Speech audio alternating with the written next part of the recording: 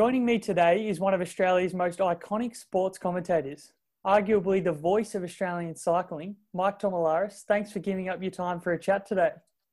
Matthew, an absolute pleasure. No, the pleasure is all mine. And Mike, before we dive into the history books and go back to where it all started, you've just finished within the last 2 weeks commentating your 25th Tour de France.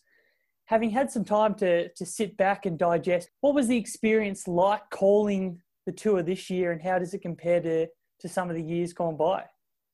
It certainly was different. I mean, we were in a studio at SBS headquarters in Sydney. Coronavirus has stopped us for the first time from travelling abroad, travelling to France, covering the Tour on the road, which has been the case for me since 1996.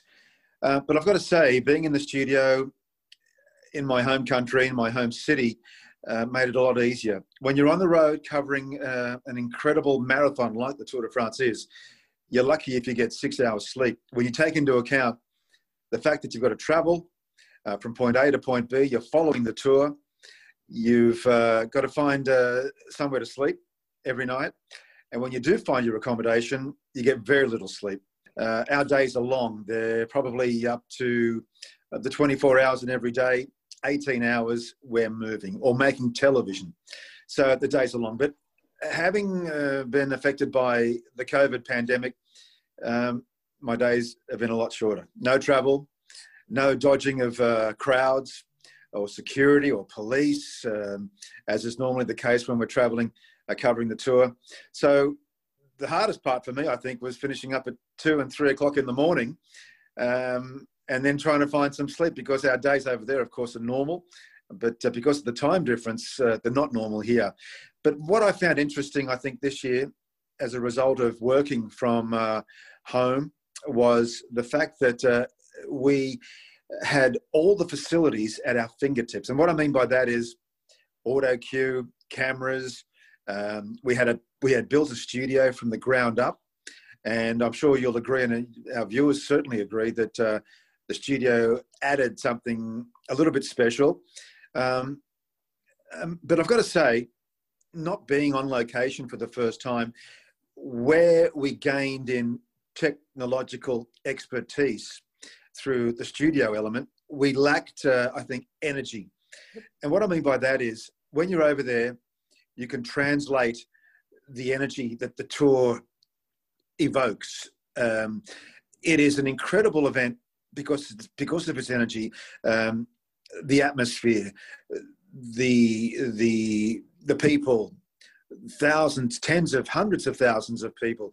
And that doesn't quite come across when you're stuck in the studio at 2 o'clock in the morning in an empty studio, apart from maybe 2 or 3 others.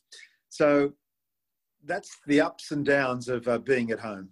It may have felt that way in the broadcasting studio, but as a fan, there was no drop in energy. I felt that probably the best thing about this broadcast was that as commentators, you were consuming it from the exact same angle as us as fans. And I think that made it more personable. And I felt that there was really good insight into areas where we as fans were watching something, and it might have just been a little detail off to the side of the road that someone would pick up on, and your eyes immediately go across and you go, oh yeah. Whereas in the past, there's so much else going on, we probably don't get the chance to pick up on stuff like that. So yeah, hats off, because it was a very, very good broadcast. Well, we've got a very good team. Robbie McEwen, of course, is a Tour de France legend, a 3-time green jersey competition winner, 12 stages. Matthew Keenan has been commentating internationally and domestically here in Australia for many, many years. And he's just a walking encyclopedia when it comes to world cycling. And I had people like David McKenzie as well, who's normally my co-host. But this year, as a result of COVID, being a Melbourne resident, and that's another thing, we were forced to overcome some hurdles. For example, the commentary, Matthew and Bridie O'Donnell, who we introduced for the first time as a commentator, and it was great to have a female commentator covering the blokes for the first time. That was terrific. But what I'm saying is, Keno and Bridie were in Melbourne, in the hub there as a result of COVID, and Robbie was in Sydney, and the three met audio-wise, commentary-wise, as one because of the technology we had at our disposal. And the same applied to Dave McKenzie. He was stuck in Melbourne, and I say stuck because of COVID. And I mean, all of them were supposed to join me in the studio in Sydney, but that wasn't the case. They couldn't get out of Victoria. So we had a few hurdles. We overcame those hurdles. And I think, judging by the feedback from management and the feedback from viewers, it was an overwhelming success. It absolutely was. And just on Bridie O'Donnell to come in for her first Tour de France, that was extraordinary. I thought she added an element that has probably been missing in the past. And I really thought that dynamic, it translated to the best overall commentary that I can remember. Bridie is very articulate. She's very intelligent. She's a former pro cyclist herself, a national champion of Australia in the time trial. She's an advocate for women's cycling. She's a doctor of medicine as well. Look, she's been there and done it all. So to have her on board, even though she's never actually been on location at the Tour de France, she has raced in Europe, so she knows the dynamic of a road race. Just because she's a female means nothing. No, she's been inside the peloton. And we're so proud to have extended our invitation to Bridie to call the men for the biggest race of them all. And let's hope that sort of trend and tradition continues for other sports and other commercial networks, for example. Absolutely. Now, Mike, let's go back to the start. Your broadcasting career in cycling began in 1996. And as I mentioned, you've covered 25 years since. However, your career didn't exactly start off in broadcasting or in cycling for that matter. In fact, it started in the dispensary ward at the Royal Prince Alfred Hospital. Now, having covered the most prestigious cycling races in the world, did you ever imagine you would be in this position? Look, I always had a dream of being involved in broadcasting of one description or another. When I was young, I used to share a bedroom with my younger brother and sister.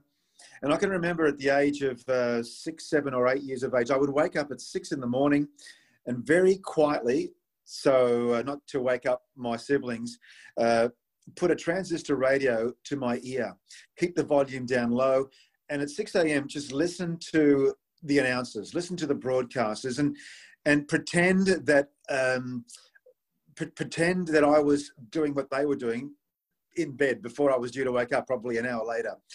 And I knew back then that I wanted to be involved. I wanted to be at least in radio in the first instance.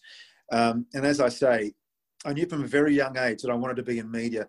As it turned out, I did do a little bit of radio. I did do some newspapers as well, but realised my ultimate dream, and that was to work in television. And I've realised another dream, and that is to work at SBS, a network that I believe gives people like myself opportunities to expand. And I've done that. I mean, I started off as a reporter. I've done commentary. I've done hostings. I've done producing in terms of programs. So I feel unlike other networks, commercial networks in particular, where you can be pigeonholed, SBS and the ABC for that matter allows you to spread your wings and learn your craft in various ways. And that's what SBS has provided for me. In those early days where you were covering the tour for the first time, and in the years that followed, you were probably one of the first Australian broadcasting identities to be involved in pro cycling. What was that experience like, where there wasn't the mainstream exposure and consumption of cycling that we see today? It was very tough, Matthew. It was horribly tough, to tell you the truth. And look, I've got to give credit to Rupert Guinness, first of all. And for those who may not know who Rupert is, he's a print journalist, cycling journalist, who actually made his debut at the Tour de France well before me, 9 years before me, and working for the Sydney Morning Herald and The Age as well, the Fairfax newspaper. So he lived in France for 10 years. But look, as far as I'm concerned, sure, it was tough because when I made my debut at the Tour de France, covering it for SBS, the race was basically just a national race of France. It was growing as a result of the television coverage, universal television coverage, global television coverage. But what I mean by it was essentially a French race was very few non-Europeans had conquered Le Tour up until the time I had been there. Sure, there was a small smattering of Australians, Americans, and English, other riders from English-speaking countries, South Africa, New Zealand, but very few had really conquered in terms of winning stages, although Phil Anderson in the early 80s was the first non-European to wear the yellow jersey. But up until 1996, if you were an Australian, you were making yourself, it was an achievement to be selected for any team, let alone win a stage. So when I made my debut, 3 Australians were there: Scott Sunderland, Patrick Yonker, and Neil Stevens. And for them, it was one great achievement just to be selected in each of the teams that they were representing. And then when the following year, Stuart O'Grady and Henk Vogel's arrived, well, Stewie got himself the yellow jersey in 98, in his second year. So look, what I'm trying to say here is the event grew as a result of non-European and English-speaking riders from various countries who were filtering into the system, making their appearances in great numbers at the Tour de France. And what was essentially a French event had suddenly become global through television and through those non-French and European-speaking riders that had dominated for up to 100 years prior. Yeah, absolutely. And you brought up names like Stuart O'Grady, who was one of my earliest memories of cycling, just being an absolute workhorse that he was. In the modern peloton, though, do you have a rider that stands out to you during commentary as a favourite to call? As a fan, I guess the first one that comes to my mind, I'm a big Julian Alaphilippe fanboy. I really love the way he goes about cycling, but if I had to choose someone besides him, it would probably be Thomas de Gendt, someone who's prepared to really take the race on. Is there someone who stands out to you as a favourite? So are you talking about the current crop of riders, Matthew, or since my debut in 1996, or both? I was speaking about the modern peloton, but if you want to choose one from the modern and then one overall, let's go for that. All right. Well, I think you're right. Julian Alaphilippe he's a pirate. He's a cavalier. He is one that entertains and shows raw emotion. And we saw that at the World Championship on Sunday, and also during the Tour, not so much this year, but last year when he wore the yellow jersey on 14 separate occasions. I love him. I love him because he's one of us. He cries when he wins. He cries when he crashes. And he's not a robot, which is great to see. And Peter Sagan is another one. He doesn't necessarily cry, but he entertains. And that's what this sport needs. This sport has gone through the doldrums. It's gone through its black era. And I think if we want to get out of that psyche of it being a drug-infused sport, then people like Sagan and Alaphilippe will draw crowds to the sport. And they're doing a great job.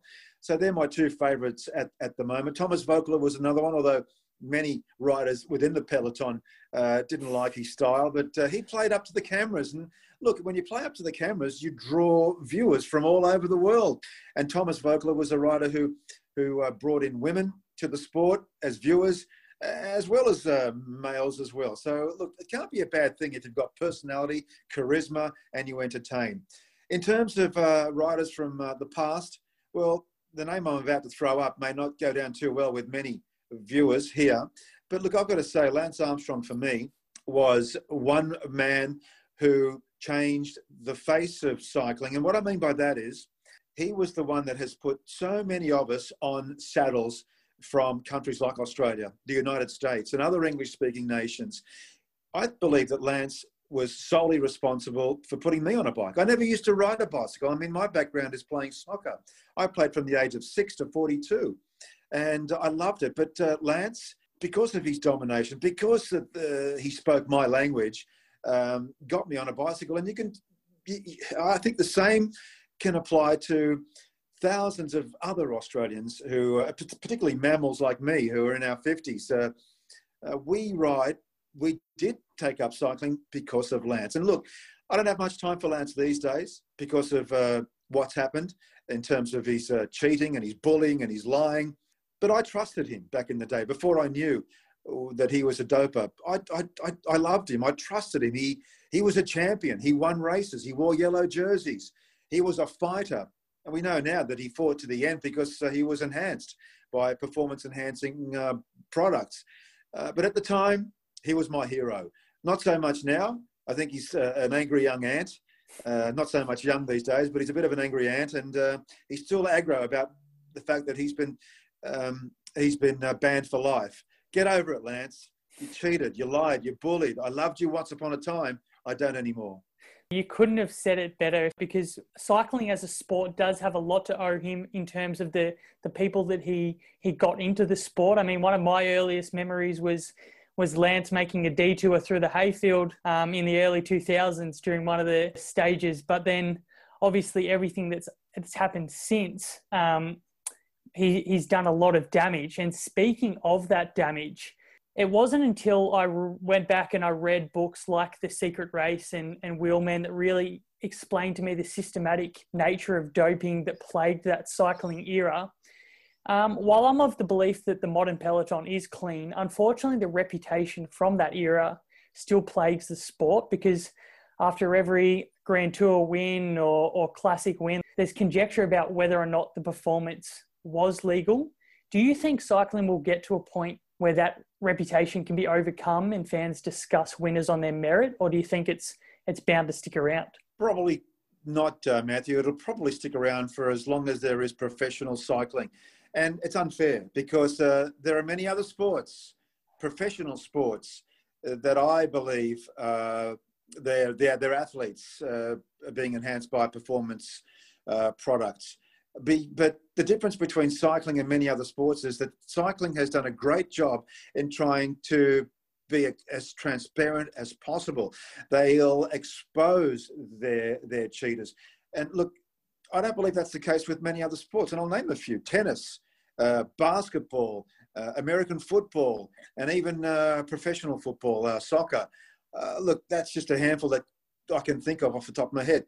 You can't tell me that a lot of these guys are not using performance-enhancing products, but their governing bodies choose to sweep any of these doping issues under the carpet.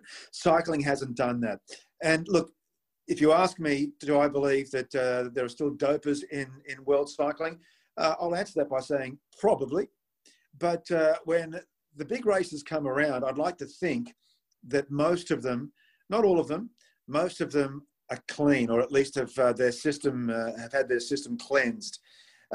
And look, the reason being, the doping systems that are in place now, I believe, have caught up with those dopers that are taking drugs.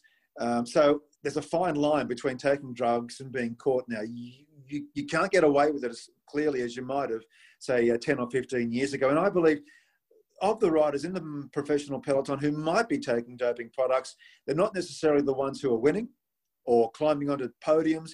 I believe they're the ones who are trying to catch up at the back of the peloton, the ones who will never win a stage, the ones who are purely happy just to sign a contract so they can put food on the table in front of their families each and every day. They're virtual unknowns. And they're probably the ones who are inclined to resort to taking PEDs or performance-enhancing products because they'll never be caught, or so they think. Mike, in 2011, your contributions to the coverage of cycling was recognised when you won the Australian Sports Commission Media Award for Best Coverage of Sport by an Individual. I know you're not in this for the individual accolades, but what did that award mean after all those years of hard work you'd put in to cement cycling culture in Australia? Yes, Matthew. Look, it's not just me that put in the hard work. It's the entire network. And I've got to say, Cadell Evans helped me big time in receiving that award, because it happened in the year of Cadell's victory in 2011. But I've got to say, this network, SBS, has been right behind the Tour de France. From every MD that's walked through the corridors since the early days in the mid-1990s to 2020, each and every one of them has believed in the Tour. And the event just runs through the veins of every employee, not just those that work on the coverage, and there's quite a few that work on the coverage, up to about 30, but everybody in this network, and then we have several hundred people working here on the payroll, each and every one of them believes in the Tour. And that belief, I think, has expanded to a majority of the viewers. So it's not just me. It's a team behind. I'm the face. I fell in love with the tour a long time ago, and people subsequently have fallen in love with the tour as a result of me falling in love with the tour in the first place. And that has snowballed to all of the viewers that are watching each and every year. Our numbers this year for 2020 were incredibly high. People watch it for different reasons. They watch it for the history, the culture, the cuisine, the wonderful camera shots. And lastly, but probably definitely, it's because of the pushing of pedals. There are many layers to the tour. There are many reasons why people watch it. It's unique. It's not played on a basketball court or on one location like a football game or a game of golf or tennis. It takes in so much more. And that's the reason why people love the tour. And that's the reason why it's become a success on SBS. I fell in love with it a long time ago. Everybody else has fallen in love with it ever since. Absolutely. And that passion and that love definitely shines through to us as viewers. Now, Michael, I want to move on to the main topic of discussion today, and that is the topic of mental health. You've been a very public supporter of mental health foundations like the Black Dog Institute. Is that support and involvement from a social level, just getting the support and reducing the stigma? Or have you had some personal experiences or perhaps been impacted by mental health on an individual level? I haven't personally been impacted by mental health, but I have lost a lot of friends in my time through suicide as a result of mental issues. I remember 25 years ago, I was working with an editor that I would cut a story with for our daily sports program in the 90s, World Sport. One day I would go to my friend, Terry, and I'd ask him, can you cut my story, please, Tez? It's for tonight's program. No problem. He was a very quiet fellow, didn't say much, but he liked me and I liked him. I'd never socialized with him. But one day he was there, the next day he was gone. I thought it was odd. And I discovered that he committed suicide. There was no warning. There was nothing. And this is 1995 or something like that, 25 years ago. I lost a very good friend, an elite athlete, an Olympian in the last 3 years, Stephen Wooldridge, a world champion in the team's pursuit on the track. Another fellow, incidentally, he went to the same school as me, but I was there a lot earlier before he did. But he took his life 3 years ago without any warning. Had a lovely family, lovely partner, great kids, and all of. One day he woke up and decided to take his life, which puzzled us all because whenever I saw Stephen, he would reach out to me and extend his arm and shake my hand, and me vice versa. And having been a world champion, an Olympian, and enjoyed so much success on the track, he retired, I think, maybe 6 years ago, and perhaps he was struggling, finding work, and perhaps looking for a life after sport, after his world championship and Olympic successes. I don't know, but that's why I got involved with the Black Dog Institute and mental health. And I have been involved with BDI, Black Dog, for a few years now. I'm involved with an event called the Tour Cross Oz. In 2015, we rode from Adelaide to Darwin, raising funds for mental health, Black Dog Institute. And in 2017, I rode my bike from Perth to Broome in Western Australia, and Adam Goods joined us on that ride as well. So, yeah, I've been involved and happy to be so. And mental health is a big problem. There was a time when nobody spoke out. And I think it's time, the times are changing, and I think it's time that more men particularly speak of their issues, speak of their demons. And there are demons inside their heads, I'm sure. They're too afraid to talk, but I think the culture is changing. Absolutely. And I really hope it continues to change and moves away from that hypermasculine focus into a society that's more accepting of men speaking out. Perhaps one of the most confronting statistics I came across during not only my own sort of struggles, but then in the events afterwards where I was doing the work with the Black Dog Institute. And it was that 1 in 5 Australians will experience symptoms of mental illness in any given year, which equates to around 5 million people. And 60% of those people won't actually go out and seek help, which unfortunately correlates to those alarming rates of suicide that we see. Why do you think it is that so many people are still continuing to choose to internalize their struggles and not speaking out? I really don't know the answer to that question, Matthew. I wish I could answer that question, but maybe it's ego. They don't want to show signs of vulnerability. Aussies traditionally are seen as, Aussie men are seen as macho men. But look, I've cried in the past. I've shed tears and publicly as well.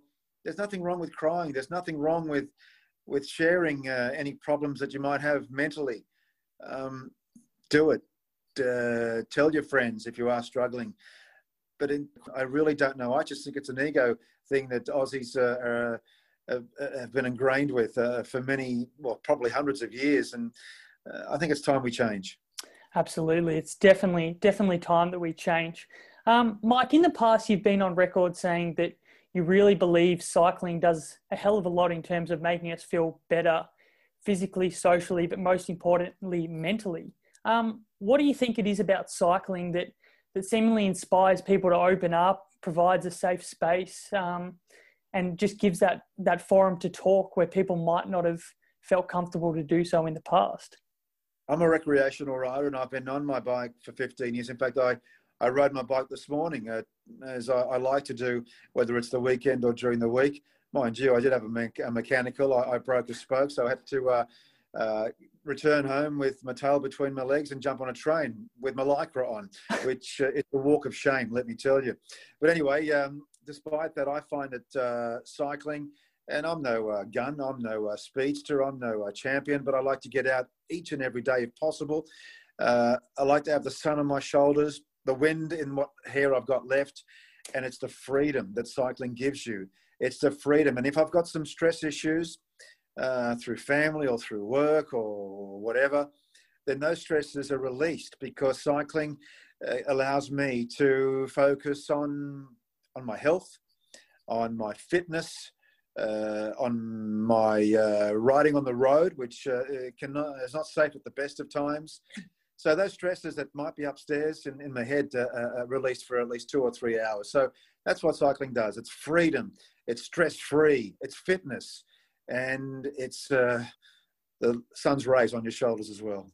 I'm a keen cyclist myself, and you hit the nail on the head. There are sometimes I ride with a friend of mine called Age Phelan, and there's sometimes where we might just be riding for 30, 40 minutes before we realise that we haven't actually spoken a word to each other. We've just been riding alongside each other. And then there are other times where we can't shut the other person up. So I just think there's something about it, about being out on the road. And yeah, it sort of just opens up a can of worms sometimes. It's wonderful, isn't it? And not forgetting the social aspect, talking to your best mates, male or female, talking to them about anything, politics, the world at large, perhaps some family issues that you might have. You can talk to them, and we're all equal. Under that helmet, behind those sunglasses, beneath that Lycra, we are all equal. One of us might be professionals earning millions of dollars a year. Others might be earning much less, much less. But we're all equal when we wear Lycra and we jump on our machines. Absolutely. Couldn't have said it better. Now, as I mentioned previously, you've covered cycling for 25 years, starting in 1996. Using that period of time as a point of reference, how much do you think the perception and stigma surrounding mental health has changed? And looking back, are you surprised at how much it's changed or how little it's changed? I'm not sure if there was a stigma before. I just don't think people used to were happy to talk about it. Has it changed? Well, as I said before, I think it has changed because more people are speaking out. And I believe that we are saving lives as a result of more people speaking out. Lifeline, one institution, has done a great job. And whenever there is sadly a death or people who have taken their lives, the Lifeline number is given out through the media. But through cycling, I think it extends beyond cycling. It's a world thing. It's a general public thing. I just think more people are aware that don't be afraid to share your problems if there are problems within your head and your brain. I guess using I'm not trying to focus on cycling, but it can be a bit of a metaphor for physical and mental well-being. Around every Grand Tour, for example, there's a support network of domestiques, team directors, physiotherapists, and it shows the value of having a support network around you.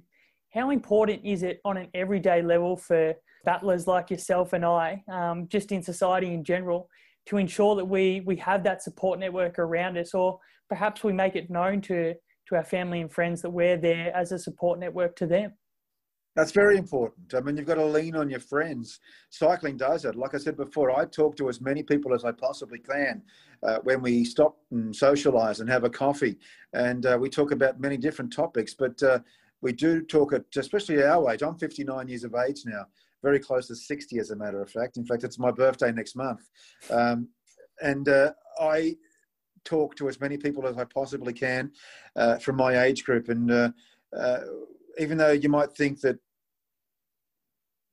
life is rosy, and it is, there are issues, private issues that you probably can't talk about to your nearest person. But if you talk to people outside your close circle of family members and talk to your closest mates, then maybe these issues can be resolved. I don't want to go specifically into what I'm talking about, but you've got to have your support there. You've got to have your mates with you and talk about the issues that you might be struggling with.